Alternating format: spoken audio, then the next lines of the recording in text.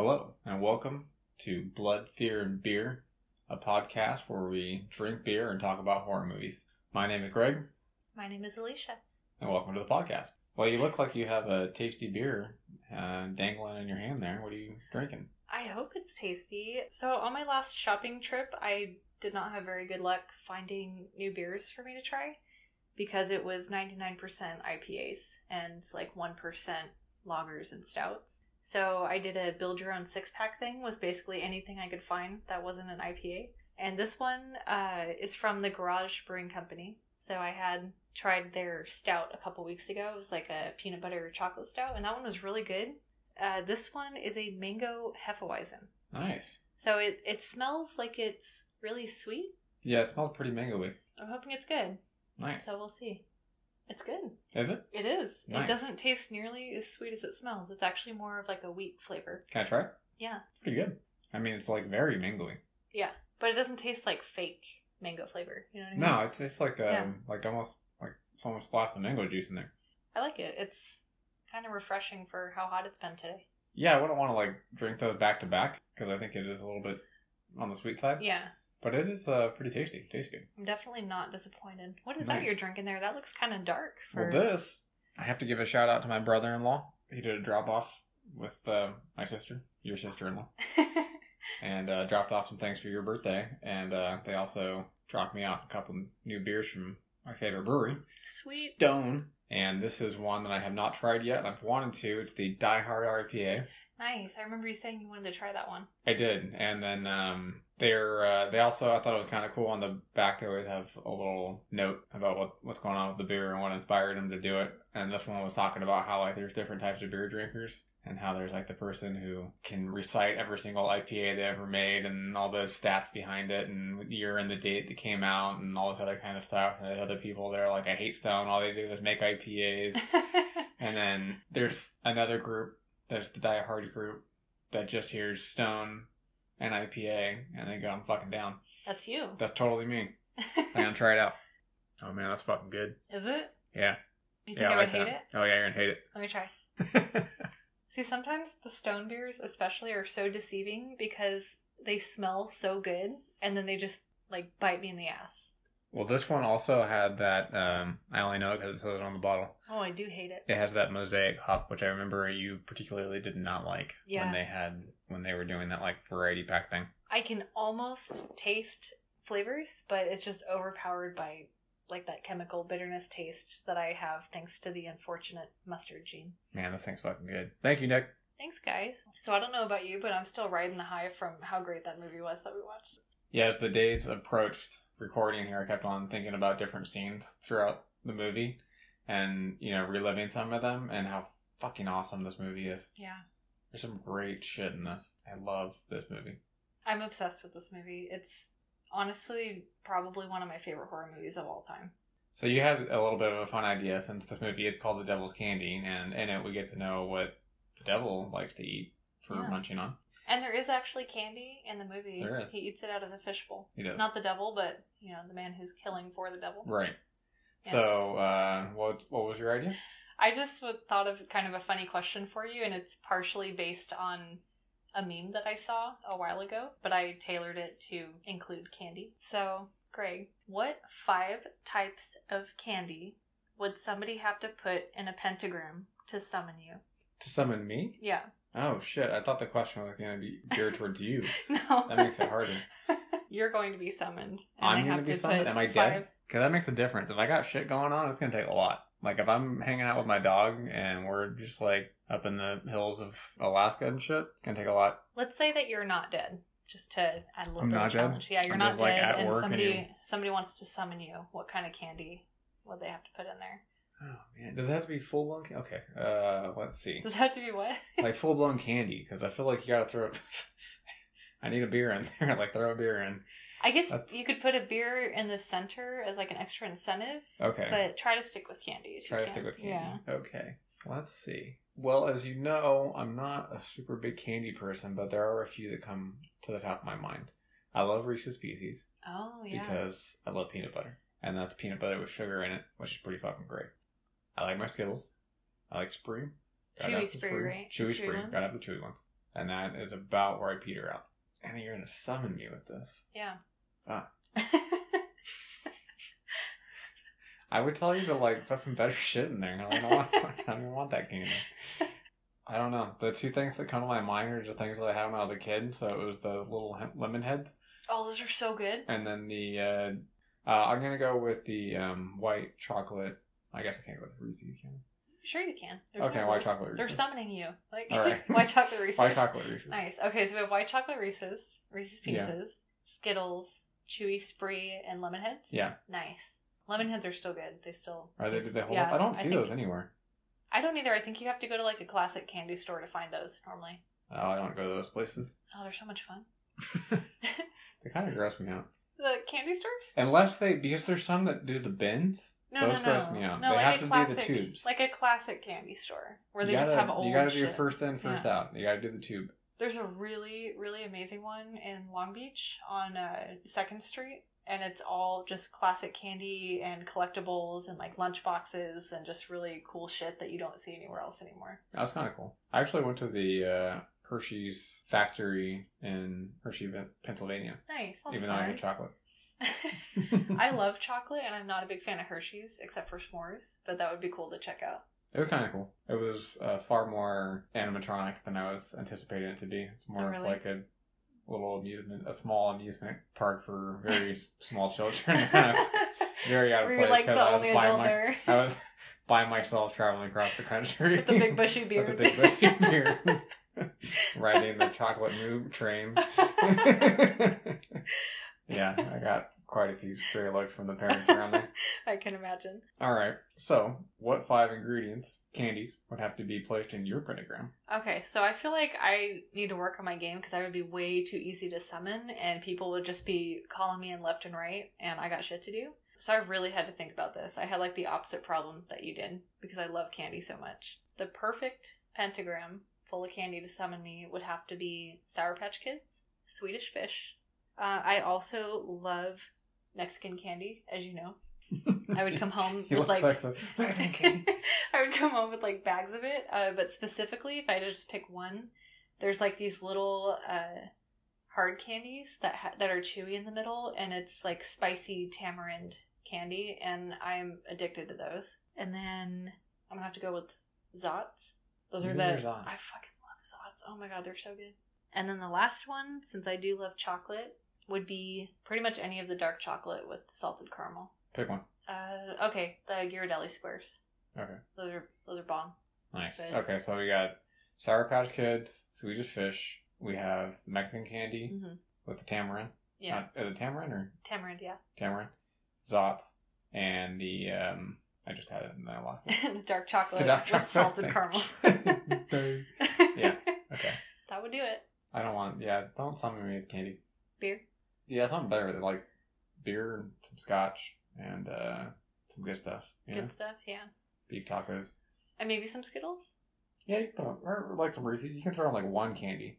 So I was kind of like researching for this movie and thinking about different scenes and reliving them, kind of like we were just talking about. And I ended up going down a rabbit hole on the internet. So basically I was searching because this movie is, one of the most metal things I've ever seen in my life. So I started kind of typing into Google, like I was trying to find stories that other people have told about the most metal things they've ever seen or done or like heard about. Nice. And, I was trying to think like, do I have any cool stories like that where, somebody told me something and I thought, holy shit, that's super metal, or if I've witnessed something or done anything. So I wrote a couple things down, but I was wondering if anything came to mind for you about like the most metal shit you've ever seen. That's a fun one. I feel like there's so many things that you just don't think of when you have that kind of a question, So I'm sure there's a bunch of stuff that I'm going to miss over. That being said, I think one of the first things that popped in my mind, I don't remember all the details of it, but you may, because I think you're the one who told me about this in the first place. It was a story of, I think it was wildebeest in oh my God. Africa. Yes. And then there were like 2 of them, and there was these poachers, and like they'd killed the one wildebeest.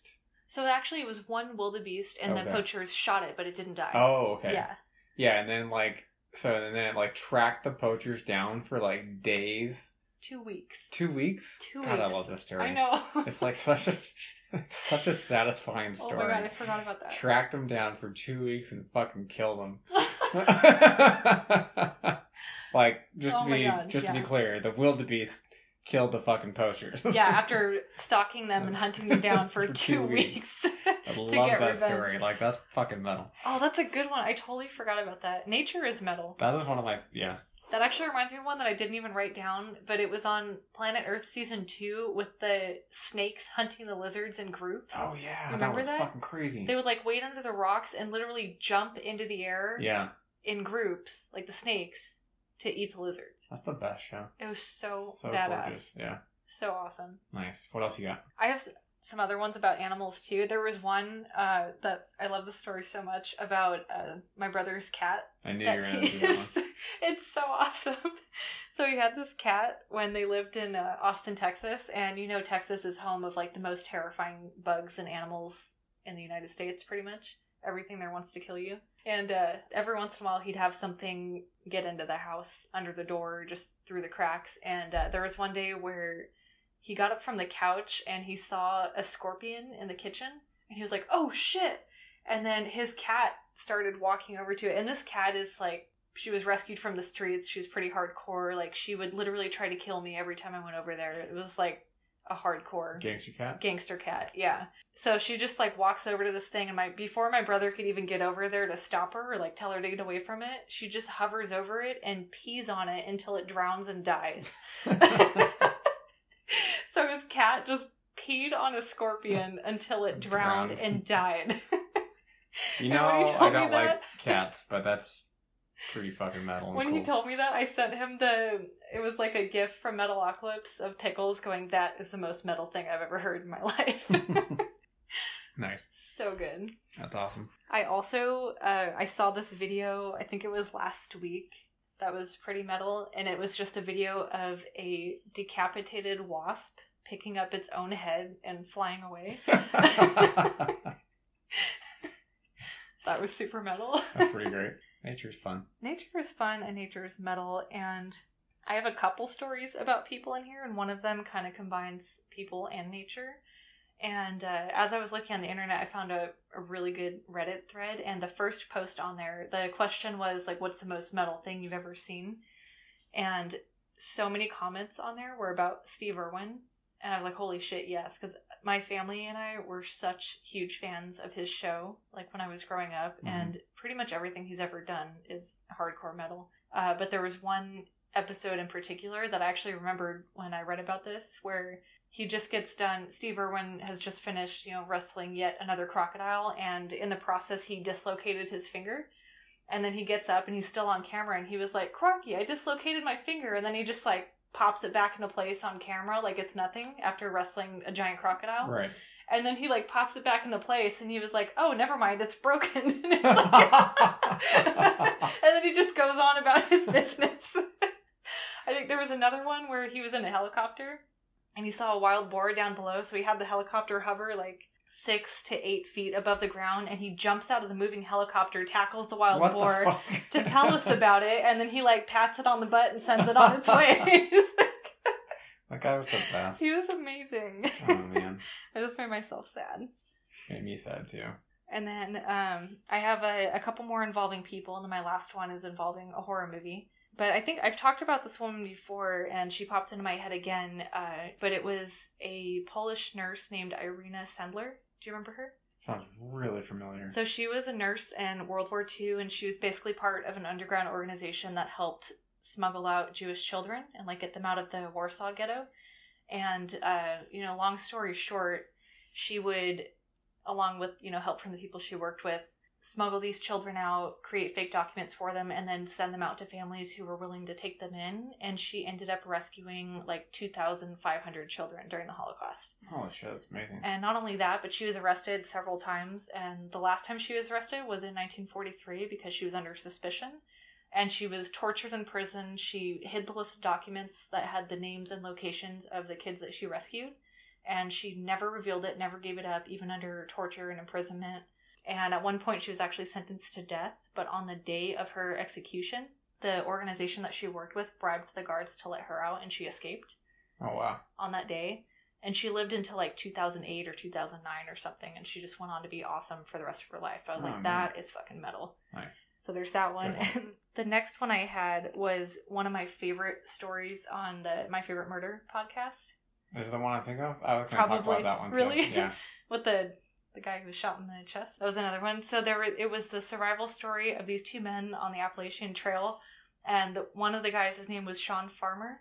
And basically he was like camping with his friend, and this guy shows up with his dog, and the guy turns out to be a serial killer, and he tries to kill these two friends, and they both survived and they miraculously got away. But Sean specifically was shot in the head and didn't even notice at first. And then he was shot in the chest, like dead center in the chest, which should have killed him. But then on the podcast, they said he had so much muscle mass in his chest that the bullet kind of just bounced around in there and didn't do any damage. And then Georgia was like, oh my god, that's the sexiest thing I've ever heard in my life. That was a good one. Also metal. That was on my mind. But I was also thinking, it's not nearly as fun of a story, but... Mary Vincent. I was thinking of her too. It's so hard to talk about. It's so hard, but the fact that she went through I can't even talk about all that. I can't either, but I thought of her. Yeah, she's an amazing survivor. Like, the story is unfucking real. Yeah. And it's on My Favorite Murder. I think it's number 17. It's number 18. 18? Yeah, okay. Episode 18. She also has an episode of I've Survived, which is insanely hard to watch, but she's telling the story herself, and it's just an incredible and horrifying story. Yeah. I mean, I don't want to butcher anything about it, but, I mean, basically this woman is just unbelievably tortured and is amputated on, both arms? Yeah, this guy, Larry Singleton, asshole. She was 15, she was hitchhiking, and he kidnapped her, hit her over the head with a sledgehammer. Trigger warning, by the way, it's like really fucked up. Raped her all night, and then cut off both of her arms with an axe, and then threw her down a 30-foot cliff and left her to die.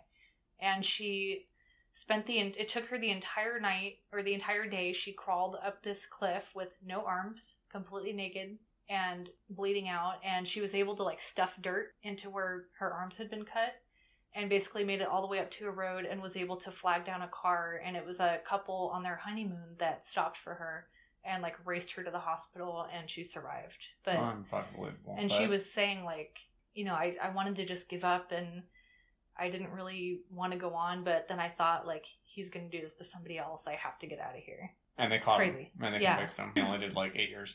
Yeah, he served 8 years, and then he got out and did do it to somebody else. And then finally after that, he went away for good. But it was just like a horrifying story. It still haunts me to this day. I know, that one fucked me up big time.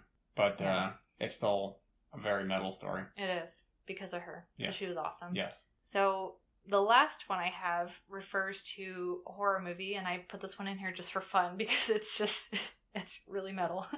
But it was when The Exorcist came out in 1973, and the sensationalism behind it and people's reactions to it is one of the most fascinating things about it. But at one of the premieres of the movie in Rome, when it came out, the weather was horrible. There was this massive line of people outside. They had heard how terrifying this movie was. Everybody's nervous and freaked out. And then there's a lightning storm. And across the street from the movie theater, there's this church with a giant cross on it. And the lightning strikes the cross, and it falls, and people start losing their shit. I love that story. I'm like, that is so metal. So that's a good one. I had to throw that in there just for fun. Nice. Yeah, and I was having a hard time thinking of these, but you too. suggested just like a couple personal stories. There's one with my grandfather on my dad's side. He was, I really didn't even have anything to do with him being in the army at the time. Mm-hmm. But... yeah, he was in the army during World War II, and there was a point where he was in the barracks that he was stationed in. It was in someplace in New York, and it was during like the winter, and it was super fucking cold there, and there was basically nobody there. Like, it was just him and 3 other guys that were like standing security over basically these empty barracks and these grounds, and they'd have to like take turns patrolling and whatnot.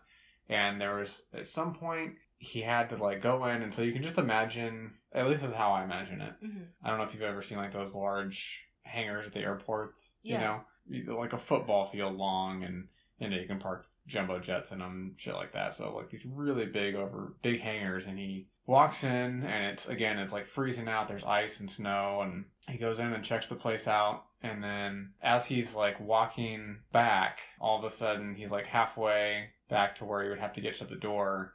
And there are 2 Doberman pinschers that are there to stand guard. Oh, shit. That he didn't know that they had stationed inside the facility to attack any intruders. And, they're not checking badges. Yeah. And they're, ferocious fucking dogs. And that's what they were trained to do, was to fucking kill on sight if anybody comes in here. And he looks at, like, how far away the door is, and he's like, I'm fucking dead. Like, there's no way I'm getting out of this thing.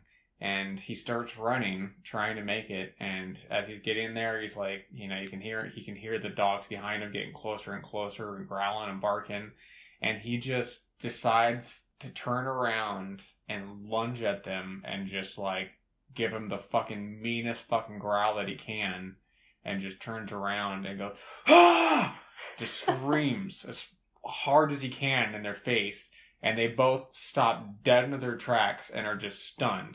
Long enough for him to like run and keep on moving before they are able to like register what happened, and he got out of there alive. Oh my god. And which I thought was pretty fucking awesome. So badass. And what's even funnier about that, as a follow-up story, is he had told that story to us when we were kids, me and my sisters. And there was a point where he took us to Not Scary Farm, and he had never been before, but he wanted to take us. And oh gosh, those poor maze workers. What did they do? So, and he told me, he's like, it was just a fucking reaction. There's nothing I could do about it. Like, yeah. it came natural. Like, when people do that to me, I lunge at them. Especially if you've been, like, in the military, and so it was, I think they had just started doing the ones where they, like, come out of the bushes, like, they do the run and the slide or something like that. Oh, that's a good one, yeah. And so, he was watching people get scared and everything. He thought it was funny.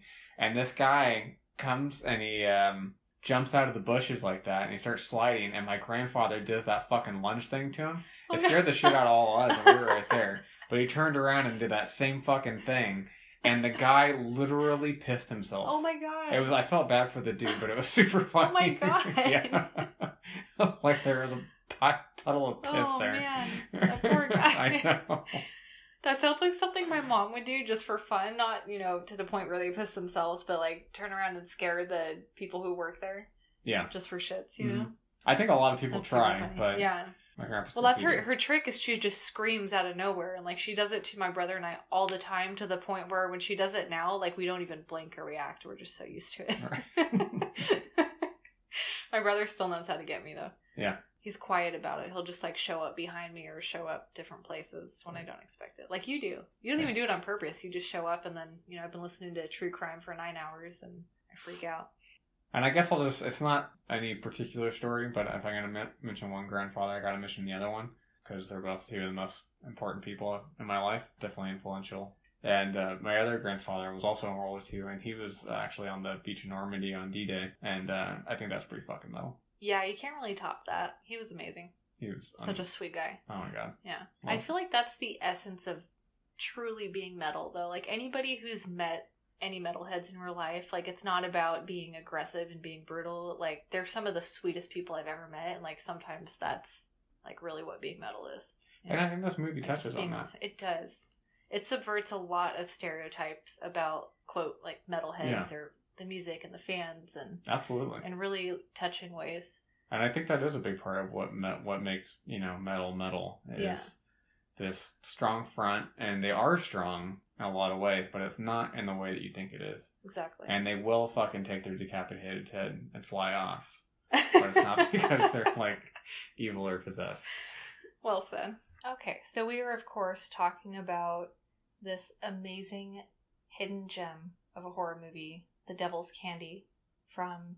Okay, so it had 2 different release years when I looked it up. Initially, it was released in 2015 on, like, the festival circuit, and then it was pretty quiet for 2 years, and then it was released on Netflix in 2017. Oh, is that what happened? And that's where we saw it. Yeah. For the first time. Man, this was such a pleasant surprise the first time I watched this. Yeah.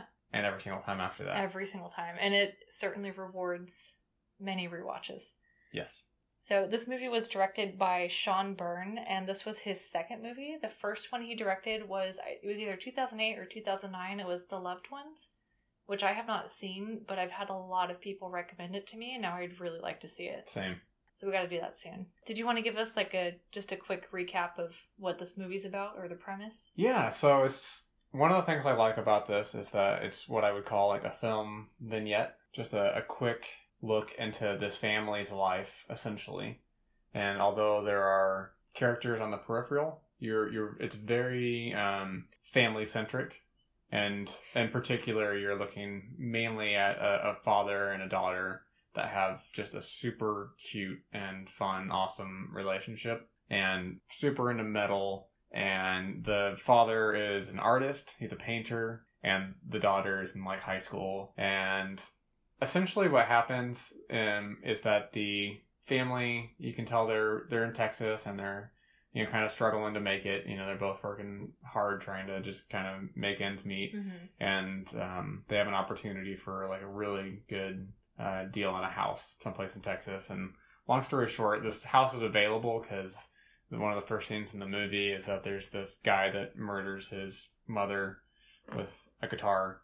Yeah. And then and it's implied that he also kills his father when he comes home. Yes. Yeah. It's also implied. But they pitch it, and it's all that the mother fell down the stairs and the dad committed suicide, and so that's why the house is available. They move into the house, and I don't want to go blow by blow what happens, but this guy that did the initial killing is a really sick fuck, and we find out that he is basically a serial killer of small children. And I just got chills. Yeah. And he is also mentally unstable, and he is trying to get back to his house, and he has now forms an attachment to this daughter, and he likes her, he doesn't want to kill her, but then things kind of spiral out of control to the point where he feels like he has to. And that's kind of the long and short of it, I guess. That's a good There's a lot of stuff going on throughout, and different ideas and concepts and themes that are explored, but I'd say that's kind of the gist of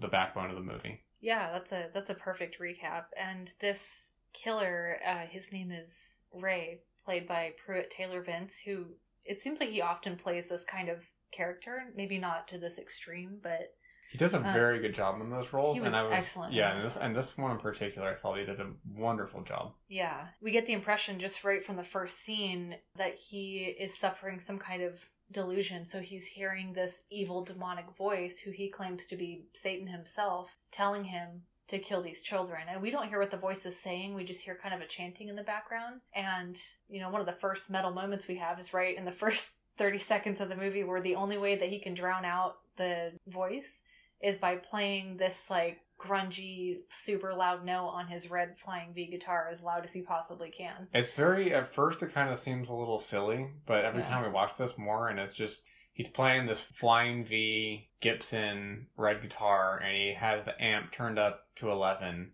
and he's basically just playing one chord at this slow rhythmic pattern. Yeah. And it's just bwah, bwah, and you're wondering, like, what the fuck is going on? But it's just, like, it's the only way that he can try to quiet the voices that are in his head. Yeah. And it's not just that you get the impression, is that you hear them. Like, you get to hear what he hears. Yeah. And it's driving him nuts. And then the second metal moment is that his mom runs up and tells him to, like, he's got to stop. Yeah, and then he's going back to the hospital. And he just takes the fucking guitar and hammers her like a fucking sledgehammer with this thing down the stairs. Yeah, and then the crucifix turns upside down on the wall as this happens. Like, so right off the bat, metal is shit. And, that's the house that the family ends up moving into. And this family is probably the most adorable horror movie family since Poltergeist. For sure. In my opinion. Absolutely. And so endearing. I love all of them. They're all so cute. And, like, even the mom, so their names are, Jesse is the dad, he's the painter. Zoe is their daughter. And Astrid is the wife and mother. And you kind of get the impression that they had Zoe pretty young, and that they're just kind of struggling artists and trying to get by. But for the most part, they seem just happy and content, and they love the shit out of each other.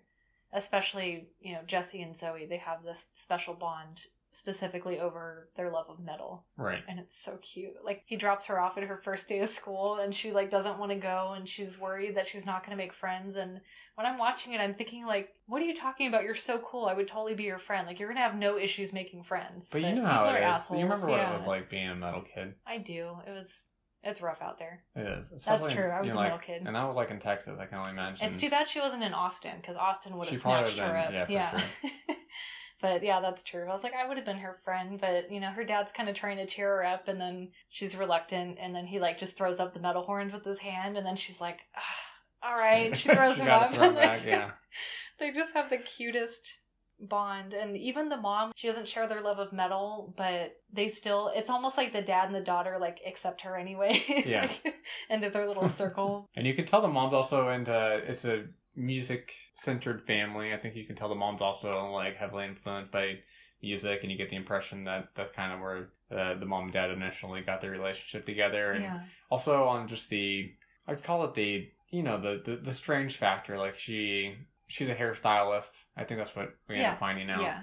And you can tell that she likes more spooky type of stuff. She wears black clothing. Yeah. She kind of has blue hair. Little bit of blue in her hair. So you can tell she's switched over. She's trying to be more professional because she's the breadwinner in the family. She's where all the income's coming from. And she's been the one that had to take on that form, the adult form, if you will, and not really been able to indulge in embracing kind of the fun music and metal like they have. But she's not like resentful of it, it's just as fun for her too.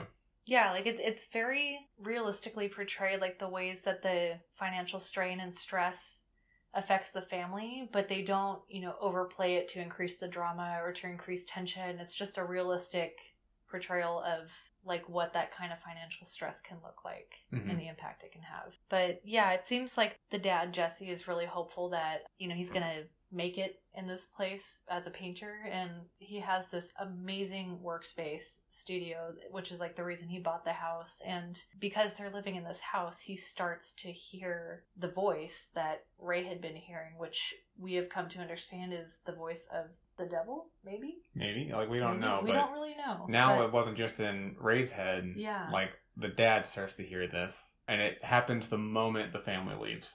So the wife's gone to work, and he's dropped Zoe off to school, and he comes back to start painting, and immediately he just starts hearing something, and he is instinctually drawn up. He's in his workspace, which is, outside of that house. It's like an entire work studio, which is just a fucking dream situation. Yeah. Like, I would totally move in there, minus the demonic presence or whatever's going on. But I can see why you bought it. Yeah. And he's just instinctually drawn up to Zoe's room where she's moved in, and he peels back one of the posters that she's hung up, one of the, 50 posters that's on the wall right over her bed, and it's the impression of, well, not the impression, but just the outline of where that crucifix had been that fell when the mother had been killed. And then he immediately has to go down and start painting. Yeah. Like, and he's just struck by something. When he's like in a trance too. So eventually this happens to him multiple times where he just starts painting and loses time. All of a sudden hours have gone by. Night has fallen. And then his wife gets home and she's trying to talk to him. He doesn't even hear her. He's so engrossed in his painting. And then finally he snaps out of it and he was like, what the hell? I don't remember painting this. And the first one he does is the black inverted cross. Mm-hmm. Which is, the paintings he ends up doing are badass. Yes. Really cool. Yeah, really cool work. So some kind of presence or force is compelling him to do these paintings. Oh, something I wrote down, which I know we've commented on multiple times. So Jesse, likes to go into his studio and take off most of his clothes and paint. How the hell is that guy so ripped from being a painter? That's the only thing that kind of gripes me with this movie. Like, that dude is insanely ripped. Like, he is cut. Yeah, it's the definition of cut. Like, what the fuck? And all he does is paint. Yeah. And smoke weed. And listen to metal. That always kind of gets me a little bit in movies when there's like a dude or a woman, like any human being that physically their physique is just, not just, they're in okay shape. Unattainable. Like, they are in unattainable cut shape, and they never do anything except for like lay around and smoke weed and eat cheeseburgers. Yeah. That always, not that he's doing that, Yeah. but he does smoke weed. Yeah. But you don't see him, you never actually see him eat anything in the whole movie, so maybe that's what his part of his deal Maybe, is. I don't know. He just I don't know. paints all day. But that's all he does. But he is literally, there's not a lot of movies that give me both body envy for another person's body and body shame at the same time. But this one does it for me. Like, that guy is insanely cut. Yeah. That being said, I can totally feel, I would 100% be down with the just get down to your skivvies and getting your job done. Yeah. I would be all over that. Like, why go and get your clothes all painted up and everything? Just slap on some whitey tidies and start painting the devil. Don't want to ruin all your band shirts. No. Yeah, his paintings are really cool. And like at the beginning of the movie, he's kind of, his pride is a little bit wounded because they're trying to make ends meet. And again, this movie goes by so quickly, but they still manage to take the time to, like, it doesn't feel rushed at any point, which is really impressive because it's an hour and 15 minutes long. And there's kind of a lot going on. But at one point you see a stack of bills next to his painting, and he's trying to commission a piece of art for a local bank, and it's like butterflies. And, his daughter comes in at one point and kind of ribs him. She's like, butterflies are so not metal. And he's like, this is not what I want to be painting, but we have to pay the mortgage, we have to pay the bills. And, you kind of get the impression that it seems like maybe they moved in at the beginning of summer and a couple months have gone by before Zoe starts school, because at this point he has bills that say final notice and 3 months or something like that. Yeah. So they've been in for a little while. So they're going under fast. And I think the other thing to note on that too is like how long those trances lasted then, because he hadn't been working. He'd been working on this piece for the bank. Yeah. And when he comes in, you get the impression that he's been working on that or whatever. He's had it. But, he hasn't, like, touched it again. He's been so enthralled, even though he knows he needs to get to work on this thing and needs to be doing it. So, what are some of your thoughts on, what is going on when he's in these trances? I kind of go back and forth every time I watch this, and I've watched it at least 6 or 7 times now. I've even gone back and forth a couple times since this last watch, so you kind of get the impression that Jesse is also hearing the voice of Satan, but I'm honestly not so sure that that's all that's going on with Jesse in particular. We'll go into more detail about this later, but we know almost for certain that Ray, the serial killer, is being influenced by Satan and that he has been overtaken by or given into these dark forces. And there just seems to be something strange about this area and this house, and even the real estate agent seemed off. Like he, for one, he lied about the murder, which isn't totally unusual for a real estate agent, but I noticed that almost all of the people that Jesse comes into contact with in that area behave strangely, are smooth talkers, wear red and black, and have black eyes. Mm-hmm. And the realtor ticked all of those boxes. Yeah. There was something off about him. But I ultimately, like, long story short, I'm almost convinced that Jesse is being influenced by battling forces. So both good and evil, Satan, whatever you want to call it, God, whatever you want to call it. The reason why I think that, and why it's not just Satan, and that Jesse, like, has the strength and the fortitude to veer away from that or not give in to the influence, is the second painting that he does. He wakes up in the middle of the night in another trance and goes to the butterfly painting, and in the middle of all of these butterflies, he paints the faces of children that we later find out are children that Ray has murdered. And the most unsettling part of that painting is that he paints his own daughter, Zoe, screaming and on fire as one of those butterflies. And it's terrifying, but it's almost like a warning. And I keep asking myself, like, if this is Satan who's showing him these things and showing him these murdered children and what is in store for his daughter, why would he get that warning? Why would he tell him about that? Right. Why would he give them the opportunity to do something about it? So that's what's getting me about that, and why I think there might be opposing forces at work here. Mm-hmm. Absolutely. What do you think about that? So I 100% agree. So first time watching this through, or even the second time, I definitely had some conflicting thoughts about what was going on. Yeah. This time through, I've gleaned some small details that I hadn't before, and there's certain lines that I chose to pick up on and kind of emphasize more in terms of using it as a lens of watching this movie and testing that hypothesis. And in doing so, it seemed to have worked. And I I agree with you. I think there is certainly dual forces that are acting. One of the reasons behind that, if I can just move forward a little bit, Yeah. when Ray moves out of the house, because he has to, he ends up moving into a hotel, essentially, that he's been living in. And Ray never changes his clothes. He's always in this red jumpsuit. And he's always, every time you see him, in this hotel, he's watching television.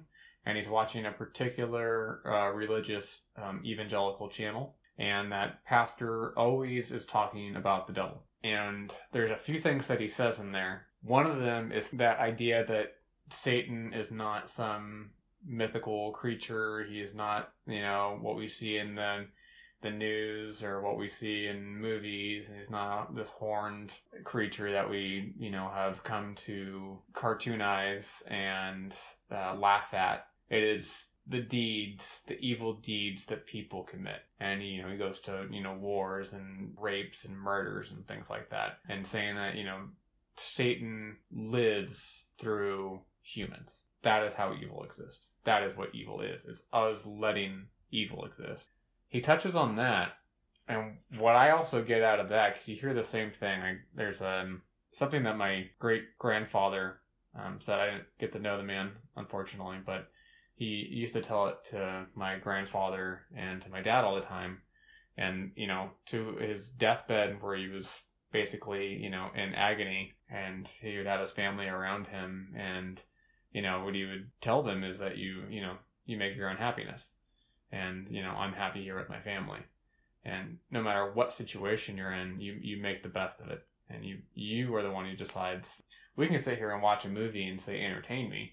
But unless you actively want to enjoy it and it's something you're interested in and you want to be there, doesn't matter how good it is, you're not going to enjoy the thing. Yeah. It takes active participation.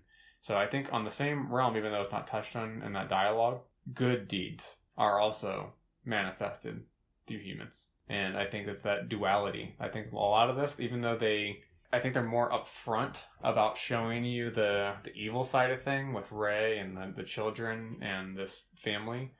The other side of this that doesn't really get touched on or put on a pedestal is the goodness of this family.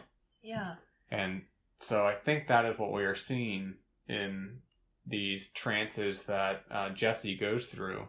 It's the fact that there is this evil force that is trying to, for whatever reason, has a strong hold in this place. Mm-hmm. It's obviously affected Ray, and it is now trying to infect him. But I think that he's definitely feeling and sensing that, and initially he's just kind of taken with it, and I think it's part of that whole artist vibe thing too, of like being inspired and just getting into a trance. Like, I'm not a painter, but I can definitely sympathize isn't the right word. I can understand. I don't know. Can't think of the right word right now.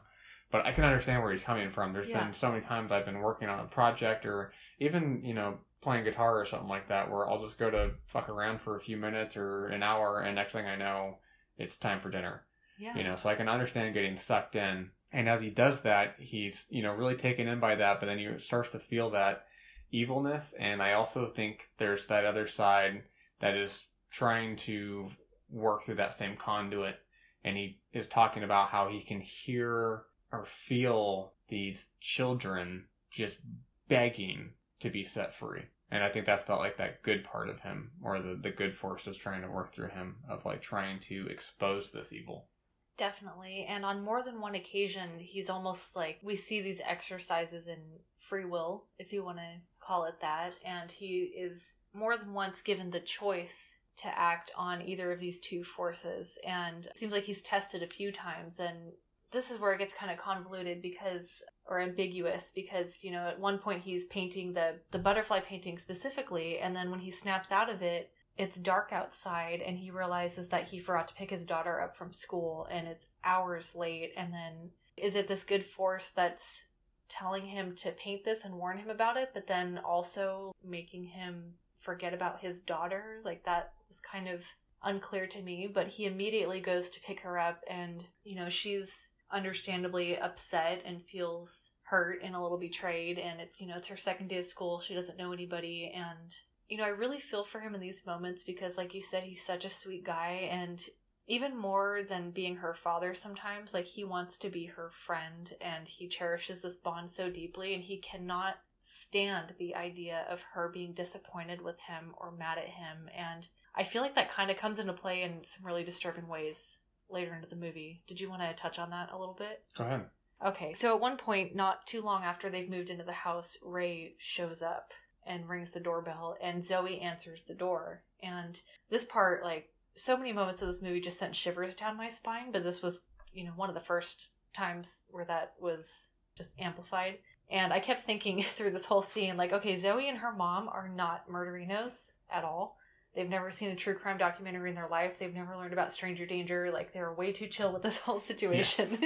But Ray shows up, and he's just being weird, and he's speaking in these cryptic sentences, and he's like, I need to come home now. This is my mommy and daddy's house. And, Zoe's being super friendly. She's a 14-year-old sweet girl, and she's trying to talk to this guy and be nice to him. And then the mom comes in, and then I think, oh, thank goodness, the parents are here. And then the mom does the same thing. She's being super friendly to him and doesn't seem to be alarmed by how strange he's acting. And then Jesse comes in, and he was like, hey, who the hell are you? What are you doing here? And he's still trying to befriend Zoe. Ray's still trying to befriend Zoe and, like, pointing out she has a fake tattoo of a flying V on her arm, and he's like, oh, I have one just like that. And Jesse's like, okay, man, it's time to go. And he gets him out the door and shuts the door and locks it. And then Ray just starts ringing the doorbell over and over and over and over in a menacing way. And finally, Jesse's like, I'm going to call the cops. And, when I'm watching this, I'm like, good, call the cops. This guy's being a weirdo. And the mom and daughter are like, you were mean to him. His parents died in this house. Like, you should treat people the way you want to be treated. And he just looks at them like, are you kidding me? Yeah, I just like, that's how I'd be like, are you fucking kidding me right now? No, fuck that. And then the next day, Zoe goes to open the door to go to school, and this Marshall amp and the red flying V are sitting there propped up outside as like a gift to her. Yeah. Which, as adults, we're like, holy shit, red flag, not okay. And Jesse, the dad, feels the same way. And Zoe's like, please, can I keep it? Please, can I keep it? And he's like, absolutely not. But, eventually, again, he wants to be her friend, and he wants her to not be upset with him. So he lets her keep it. That's exactly after he disappointed her by leaving her at school. Yeah. And so that was like part of her deal. And she was like, now that I'm thinking about that even works with the hypothesis I'm going with. And I'll reveal that later. But okay. That totally makes sense, because now it seems like in each one of those characters, they've all had different moments where this played out. But that being said, it kind of makes me sad, because I can feel this for those parents out there that are struggling with their kid. And, like, he's trying to be her friend, and she dreams of having this Gibson Flying V guitar and Marshall amp, because that is at the time, she says, her favorite guitarist, which is Mark Hamill? Mark Hamill, yeah. From Metallica plays. And when she sees that, she's like, come on, well, let me have it. It's like, that's my dream. And he's like, I was going to buy you a guitar and amp for your birthday coming up. I've been saving up for this. And she just is like, I bet it wasn't going to be a Gibson and a Marshall. I think he was lying. I think so too. Yeah. And it makes it even a sadder thing. Like, because even if he was, or if he wanted, you can tell that he wanted to, and he probably had been thinking about trying to save up for it for a while now. But we also know that he's 3 months in the hole on bills, and it's just a really sad thing at that point, because I think that's where he really felt that hurt initially. And then when he disappointed her, that I felt like was a big disappointment to him, where he felt like he was a disappointment as a father to her and as a friend. And then when he left her there in the way that she subsequently treated him for doing that, and then kind of manipulated him into letting her have that guitar even though he knew it wasn't a good idea. Yeah. It's just kind of a bummer thing. So going off of that, let's get into some of the horrifying shit that happens in this movie, because I think you and I are a little bit desensitized because we've watched it so many times. But, this time we watched it, I tried to kind of put myself back into my own shoes when I was watching this for the first time. And there are some truly terrifying scenes. Yes. And the first one, it's kind of a funny story that ties in with this. You were there, but we had watched this movie with my dad not too long ago, like a couple months ago, and he like fidgets a lot, moves around a lot, and when he's not really into a movie or not really into an activity, he'll like start chatting a lot or talking a lot or tapping on things or making jokes and just kind of like unconsciously, uncontrollably just start fidgeting and moving. And I'm like, in my head, I'm like, I know exactly when he's going to stop doing that and get into this movie. And it's the first kill scene that we see with Ray, where the first kid we see in the painting, Ray is walking through this park and there's this little boy on a swing and his older brother runs away to get the dog that ran away. Well, sorry, because I think it's a really good build-up. Yeah. So you see this little boy, and you also see his older brother. That's not that much older, but one's probably like a young teenager, and the other one's probably like 8 years old, maybe. And then there's a dog, and he's like playing fetch with the young teenager is playing fetch with his dog. And you also see Ray, they're like cutting back and forth. You see Ray in the bushes. And then you see a scene where the kid throws the ball again, it goes into the bushes, the dog goes in to get it, but the dog doesn't come out. And it gives you the impression that Ray has somehow stopped that dog. I didn't even think about that. And, oh yeah, that's what I got. That's what made it like a really good. Shit. And that's how he got the other brother away, right? I think that's how either he got him away or what, but I think what is trying to happen there, and the first time I watched it, I definitely got that feeling, was like, oh shit, he's gonna lure this older brother in and kill him. But what's actually happening is that he's luring the older brother away so that he can kill the younger brother. So, sorry, I thought that was something that was a good, quick. like, there are a lot of good juxtapositions in this movie between, like, different things that are happening simultaneously, and it's done so artistically and beautifully, even when it's horrifying. So he gets the older brother away, and he's walking behind the younger brother, and it's, like, slow motion, and there's, like, that distorted guitar note playing again, and he just picks up this massive rock and then hits the little kid over the back of the head with it. And that was the moment where my dad stopped talking. I know, and he was completely after silent that whole time for the rest of the movie. Yeah, he didn't make a peep, except for cheering at the metal as fuck ending. We'll get to that, but that was just horrifying. And then, you think that's going to be it. And then there's this other montage that's incredibly artistic and also gruesome and horrifying, where he brings this kid, like, wrapped in a blanket back to the motel room. And there's blood, but they don't really show anything except for... Again, it's kind of slow motion where you hear this kid screaming. Like, I'm getting goosebumps talking about it. It's terrifying. Yeah. And he has put on this, like, trash bag, and he has a saw. And he, like, walks into the bathroom where this kid is, and you just see a suitcase and a mop. And it's then, like, holy oh my God. Fuck. And then there's this montage where this is where Jesse is painting the butterfly/dead children painting. That's when he first starts painting the dead kid. Yeah, and there's, like, this back and forth, almost side-to-side images of just blood in the bathtub and the sounds of the saw and the bloody mop, and then, like, red and black paint, like a close-up on the canvas and splashing paint, and, like, it's beautifully done, but it's absolutely terrifying. Absolutely. And then the last image is the image of that child on the canvas who's like just screaming. been killed. Yeah. It's terrifying. Absolutely. And then I think so this was the same kid that he got from the park. So initially you think that he killed the kid. It looks like a hard enough blow to kill him. And then they take it further. And then he takes him home, and as he's coming through the door to his motel, he's got him, like, wrapped up in a blanket, and the kid starts, like, squirming as he's, like, walking in the door, and he's, like, trying to juggle the squirming kid as he gets in, and he's like, alright, settle down now. Yeah, and then he puts the kid, or what's left of him, in a suitcase, and buries it outside of Jesse's property. And you see him to make room for this new suitcase, there's like 5 or 6 other suitcases buried in that same spot. Right, and then you, like, oh my God, you, like, don't know how many are there because it was just one spot, and he starts digging another one to... Yeah.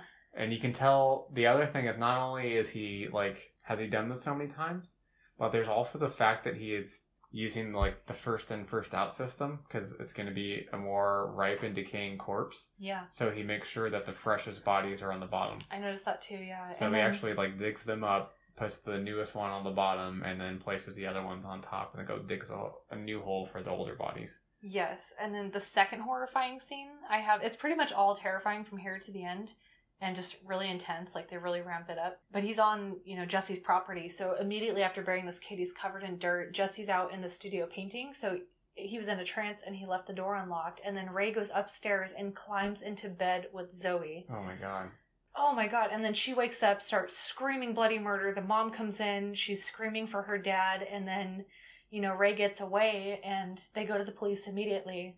And I made a quick note on how amazing the cops were in this movie. Like, this police officer they talk to is just immediately reassuring them. Like, she's trying to figure out what happened. She's asking, like, was the door locked? Did you guys change your locks when you moved in? And then Jesse is like, this is all my fault. I went out to the studio. And the cop is just like, this is not your fault. This is his fault. He did this. He chose to do this. And, she says she's going to be stationed outside their house all night. And then Jesse stays up the entire night, like, watching out the window with the baseball bat. And that's where he sees, like, this wicked looking black goat, too, which was really cool. Mm-hmm. And then he loses time again, and it's morning. I feel like I'm talking through the whole plot of this movie, but I feel like it's all so intentional and so important. Everything is incredibly artfully done. Yeah, not a moment is wasted. Not at all. And that's what I love about this, is that it's a short movie, but it doesn't waste any time. It doesn't, like you said, there's a lot going on, but it makes everything work.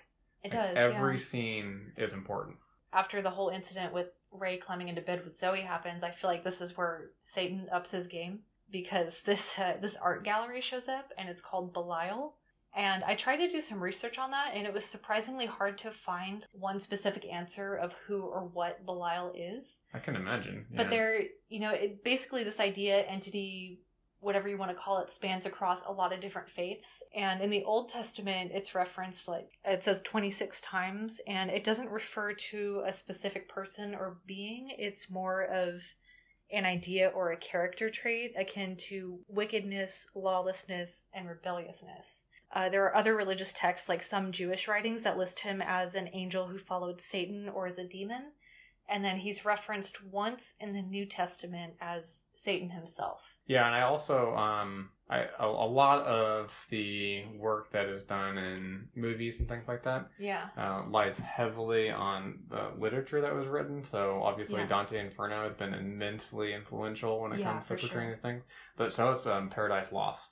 Paradise Lost is, I think, where they probably took some of their motifs, because I know that Belial was a pretty prominent character in that book. It's been a long time since I've read that, but yeah, he's kind of portrayed as a either a follower or right hand man of Satan, and a general in the army, if you will. Yeah, so this art gallery kind of pops up, and one of the other things I really like about this movie is they don't waste a lot of time explaining backstories and a lot of exposition. There's just a lot of symbolism that you can basically decide, like, how much you want to dive into it. But even if you're just watching it on a surface level for the first time, I feel like it gives you enough to kind of grasp what's going on. Mm-hmm, for sure. But he takes his work to this art gallery, and this woman there who, again, she's got like red and black eyes, really badass looking, looks at his work, and she's like, okay, I'm going to pass this on to the boss. And she calls him later and says, the boss has an opening this afternoon at 3:00. Can you meet with him? And he's like, oh my God, I can't. Like, I have to pick up my daughter. And this is after the incident where Ray has crawled into bed with her and she's traumatized. Right. So she was like, I can push it to 2. That's the best I can do. And he was like, shit, okay. And at this point, from now until the end of the movie, I noticed that Jesse is wearing white. Mm-hmm. And he's wearing a shirt that says, find what you love and let it kill you. Isn't that a Bukowski quote? Yeah, I think so. Okay. Yeah, so he's wearing that shirt for the rest of the movie. He's very ethereal looking, very Christ-like, if you will. Mm-hmm. But can I just touch on a little thing real there? So you were saying about that art studio. So I just have to mention, again, they do a lot in a very small amount of time, and it's kind of a small detail, but I think it's important. Yeah. So when he goes to that studio, you can tell that he had been there before, because the woman that he talks to says, whoever the art critic is, or the buyer, or whatever it is, she's like, he doesn't look at people's art twice. You get one shot with this dude. Oh, his name's Leonard. I realized I wrote it down. Okay. Yeah. And you can also tell that it's like a very powerful studio, and there's a lot of money involved for this type of thing.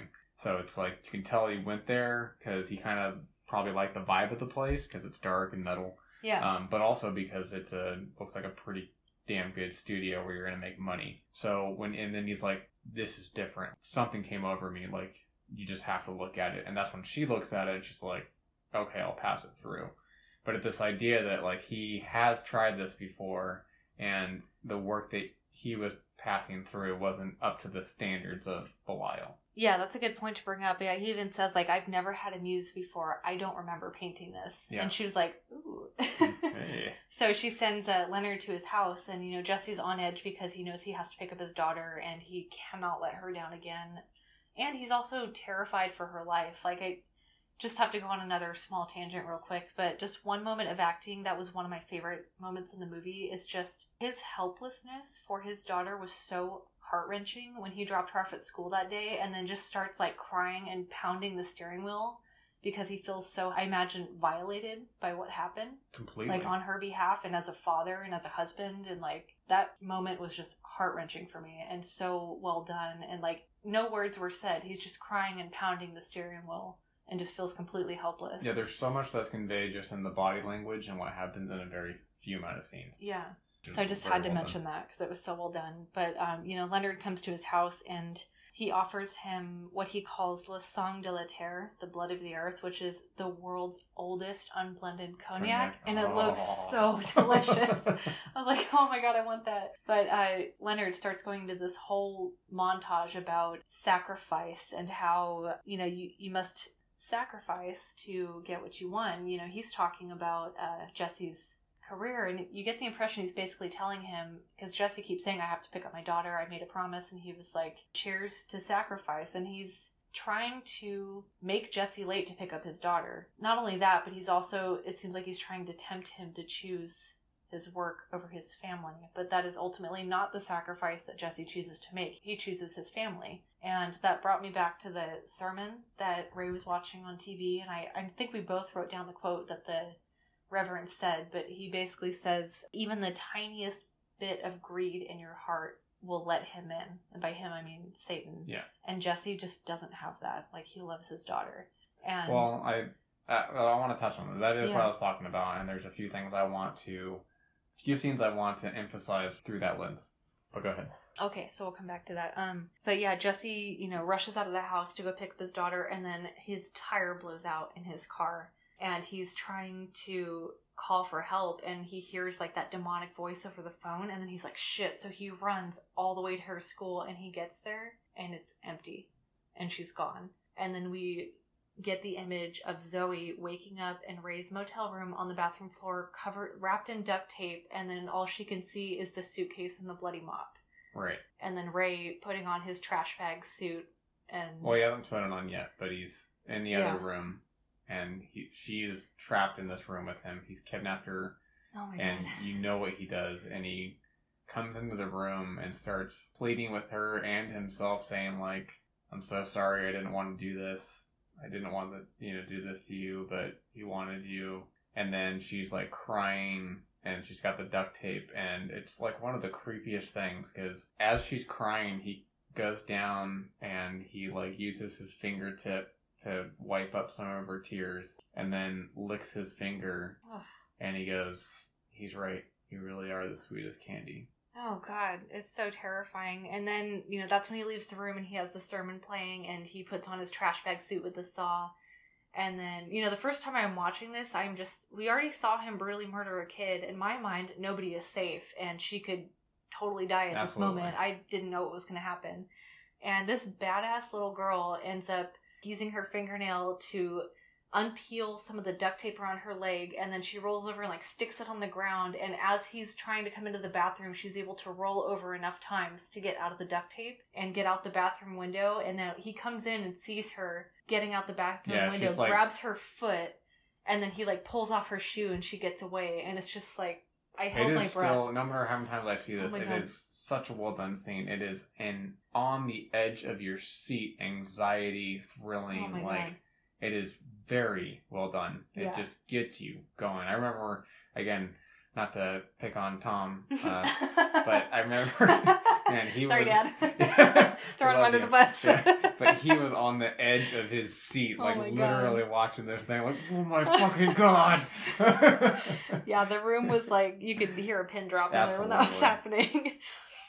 So before we get to, because it escalates to the ending pretty quickly, you had some theories. Like, do you want to get into that now or after we talk about it? Let's get through the whole thing. And okay. Then, yeah. So now we're coming to this balls to the wall ending, which is the most metal thing I've ever seen in my life. where, Ray has tried to kill Zoe. He's on the loose, and the cops they're wanting to put Jesse and his family into witness protection, and they basically don't even want them to spend the night in their house. They send them home to gather their things, and they're stationed outside. And while they're packing up their things, we see Ray at the gas station, and he's just buying a can of gasoline and a lighter. Right. And that's it. Creepy as hell. Yeah. And then Jesse is out in the studio again, like staring at his painting and hearing this voice. And, the first time I watched this, the ending was seriously almost too intense for me to handle. It was almost unbearable. Yeah. Because, like I said, in such a short amount of time, like really just an hour, they make you feel so much empathy for this family, and you don't want anything to happen to them, and you feel so terrible for Zoe, who is, she's going to be traumatized the rest of her life. All of them. Like, you were so attached to everybody. And it's, again, you're really just following these 3 people in their lives, and in that short amount of time, you have grown to love them.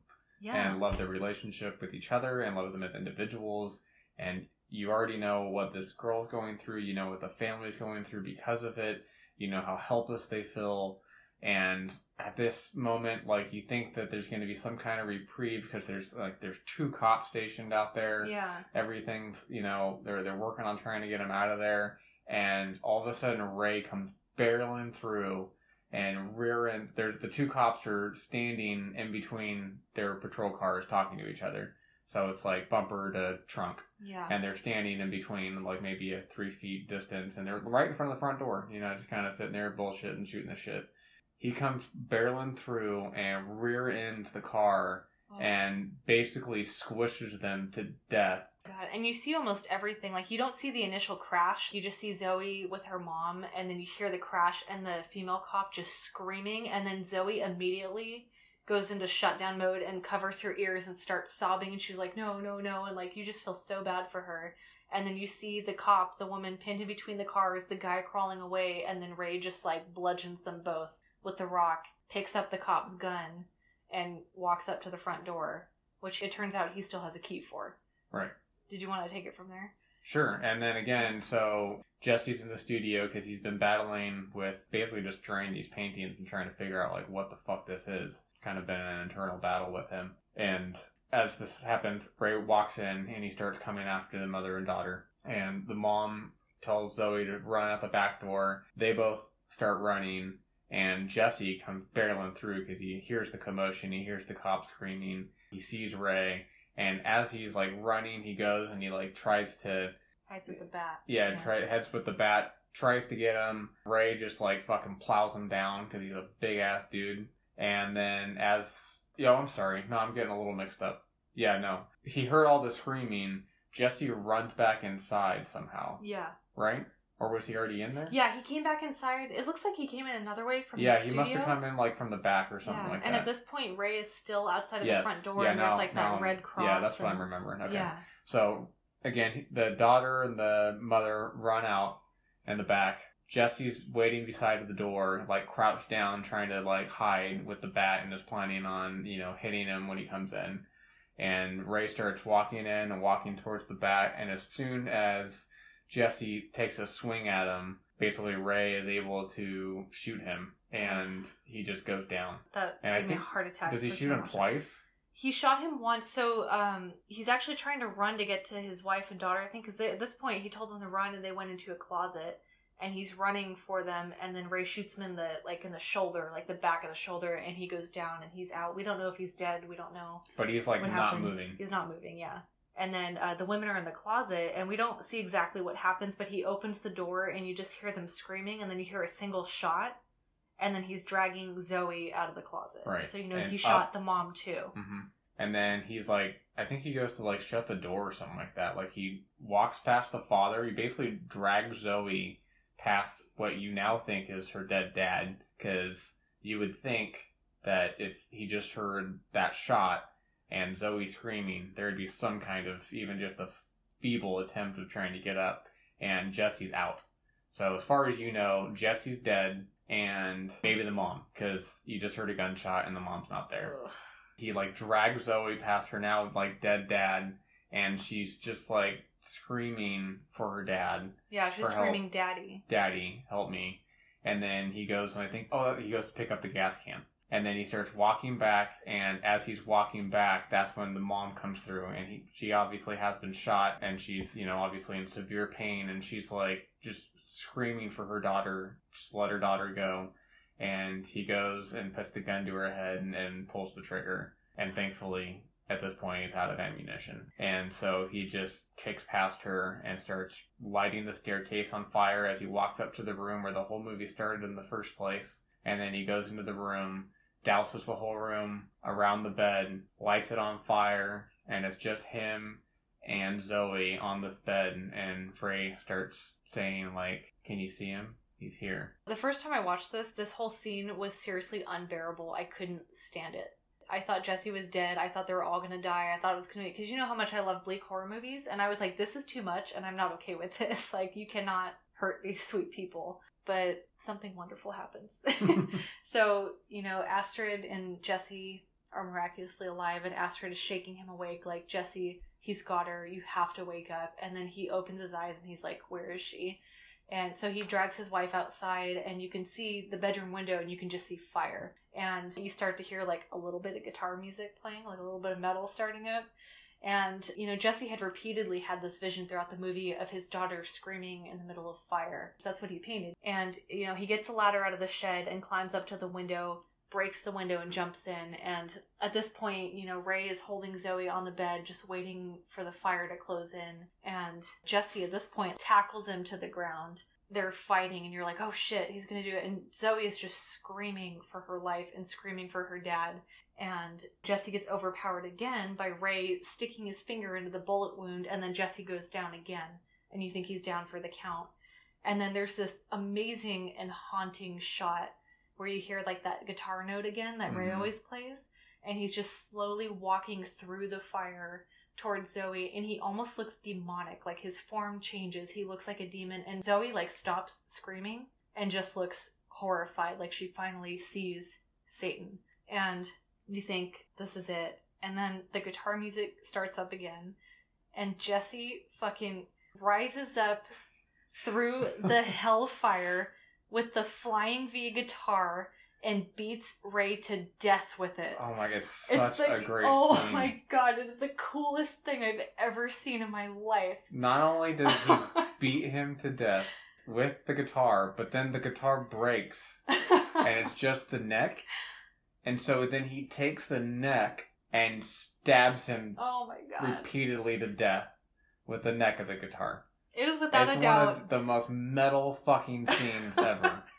And it's all in slow motion with, like, this metal music playing and the hellfire, and then he just beats and stabs this guy to death with the Flying V guitar. Holy shit. It's one of the coolest fucking scenes ever. Oh my god. And then, can we just wrap this up real quick? Yeah. So then the last thing is with Zoe still stuck in this hellfire that's closing in because she's been stuck on the bed. And the dad is yelling at her to jump. And he basically, I think it's important just to say, because he's saying, trust me.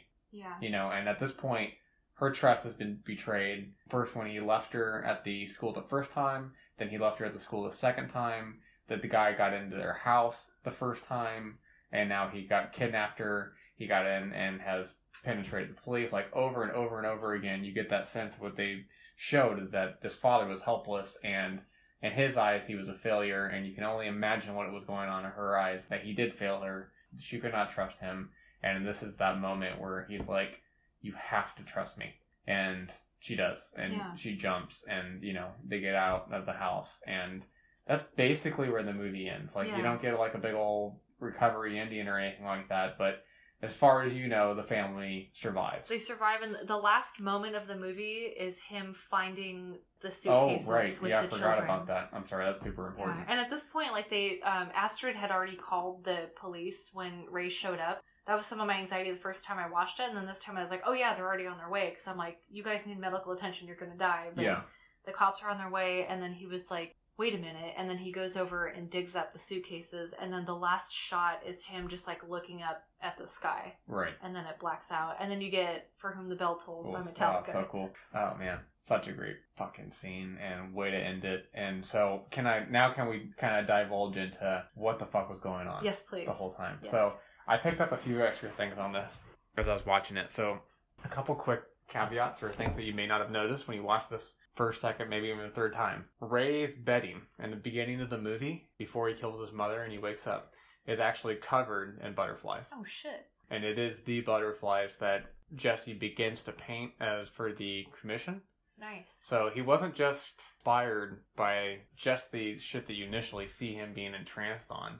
There's that subliminal aspect that he was commissioned or was inspired by these butterflies that you see. Oh, man. So that was one thing. There's also another scene where, and it hit me every single time I saw it the last few times we've seen it, and it wasn't until this time that I actually kind of figured out what the shape was, but there's a point when they're moving into the place, and there's like this cute little montage of the quick action of them like getting everything organized and moving everything and dancing and having a good time. But one of the last things they do is they hang up this picture of the three of them that's like this really joyful shot. And it's Zoe hanging on to her dad kind of around his waist, and she's like at an angle, and everyone's kind of like leaned back, like it's like kind of an action shot. Jesse's in the middle, Astra's on the side, and she's got her like leg kicked out and her arm kicked out. And if you look at it, the shape that it actually makes is a letter that you probably don't know the name of, but you've probably seen before, and it's a combination of an A and an E. Huh. I was wondering I kept seeing that shape and I didn't know what it was. That's what I think is going on here. So Okay. if you look at this is just like it's not like a super deep thing, but it was interesting, and I would be hard pressed to say this was incidental. Like, there was very purposeful actions into the pose of that shot and other aspects of the movie that you see. So yeah, the A is the Jesse and Zoe, because she's like got her arms around his waist, and so she's forming one leg and the cross member. And then the E is Jesse and the mom.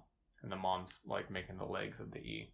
And that letter is actually referred to in Old English. It's used in a lot of different cultures and different languages. But in Old English, the name of that letter is Ash, which I thought was pretty interesting considering the fact that their whole house and their whole life got caught on fire. And the whole movie is really about, like, it starts up in flames and the credits and everything, and it ends in flames, and it's all about like this idea of ash and fire and flame. So I thought it was just kind of an interesting thing to note.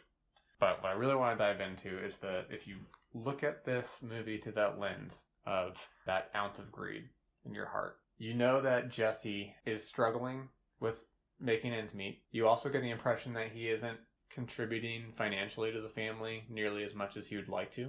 That is mainly resting on Astra's shoulders.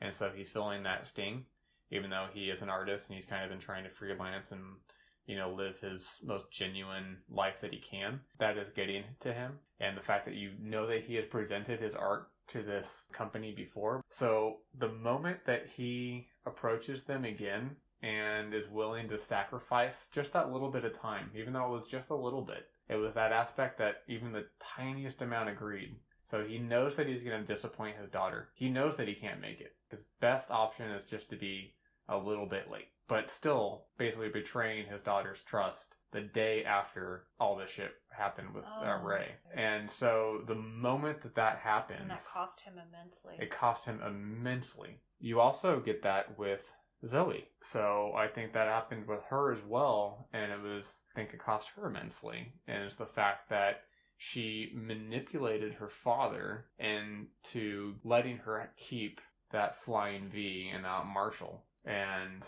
making him feel so fucking guilty about this. I think that was just an ounce of greed in her heart that led Jesse to feel as compelled to do what he had to do as he did. So I think that was a really big part of it, and the fact that those are really the two scenes that cost him.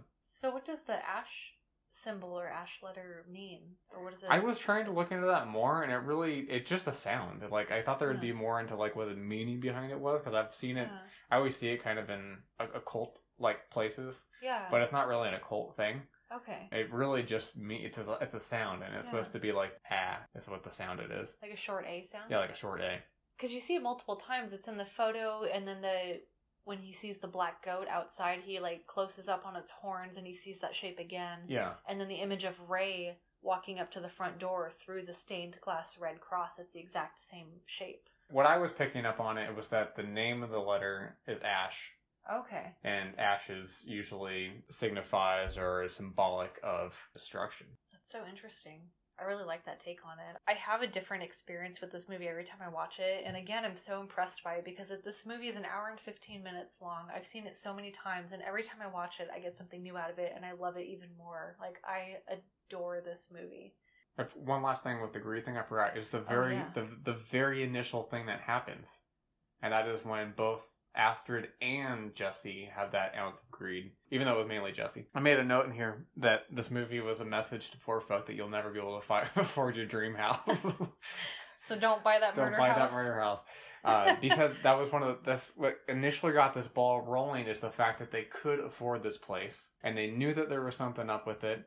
This weird Texan dude basically pressures them into buying this on the spot. And he tells them about this family dying here, tries to sell it off as though it was just an accident and a suicide. Even though you can tell Astrid is a little bit weirded out by this, and she is also afraid about the financial aspect, obviously. And Jesse kind of pressures her, is like, dude, we have to take this.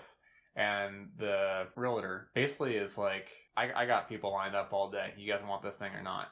And I think that was that moment where they decided to do something that was maybe a little bit outside of their core values. Accept this on a whim and accept it without thinking about it, and to take that deal because it was out of greed. And even the wording that guy uses is, people love a bargain. Yeah. Oh, man. So I think that's what this whole movie comes down to, is this idea of greed, and forces, both good and evil, are only really a manifestation of ourselves. Which is exactly what the Reverend says on TV. Right. I also wanted to touch base, even though I know we don't have a lot of time, but we touched it on the beginning of this episode, talking about Mary Benson and that piece of shit that did that to her. Yeah.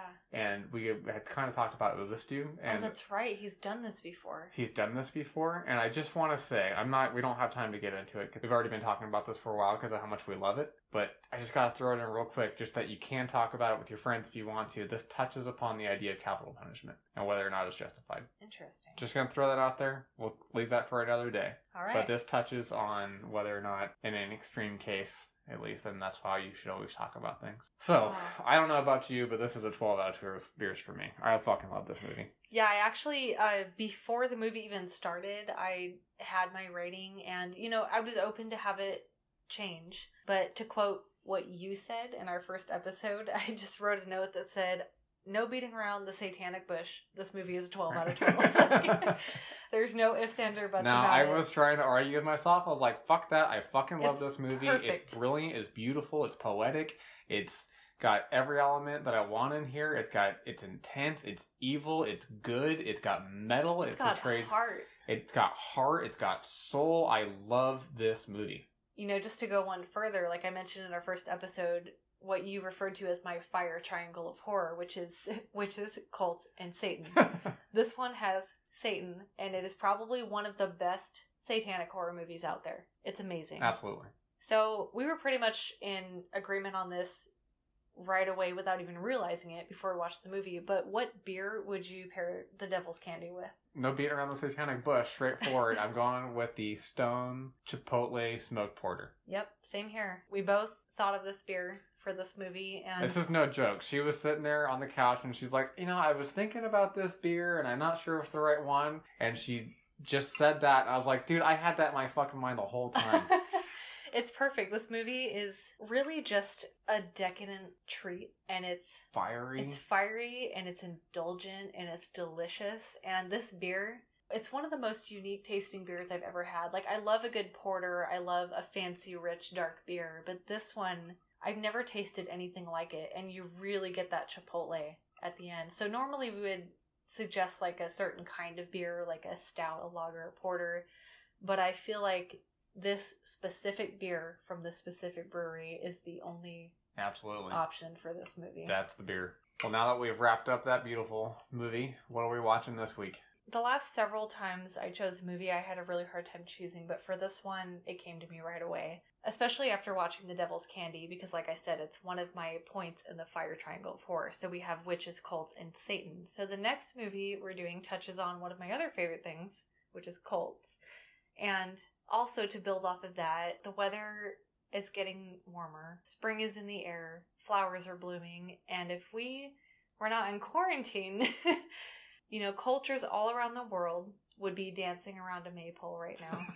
So next week, we are covering the literal cult classic from 1973, The Wicker Man. Nice. That's going to be fun. I love the shit out of this movie. If you have not seen it, please do yourself a favor and go watch it. It's streaming on Netflix right now, and if you enjoy movies about cults and just religious horror in general, this is a must-watch. You gotta see it. I think I've only seen it the one time, which was not that long ago, and it was a hoot. So we're gonna do The Wicker Man. Nice. On our next episode. All right, I'm looking forward to that. Good pick. Me too. Thank you. So, as always, you can follow us on Instagram at Blood, Fear, and Beer Podcast. And if you have movie or beer suggestions for us, or if you want to tell us about the most metal thing you've ever seen, you can email us at bloodfearandbeer@gmail.com. And we are also now available on Apple Podcasts, finally. So if you're accessing our podcasts from there, please rate, review, and subscribe if you can. It really helps us out, and it helps other horror fans find us faster. Big time. We really appreciate it. Thanks, guys. This has been an absolute blast. Absolutely. And until next time, keep it spooky. Keep it spooky.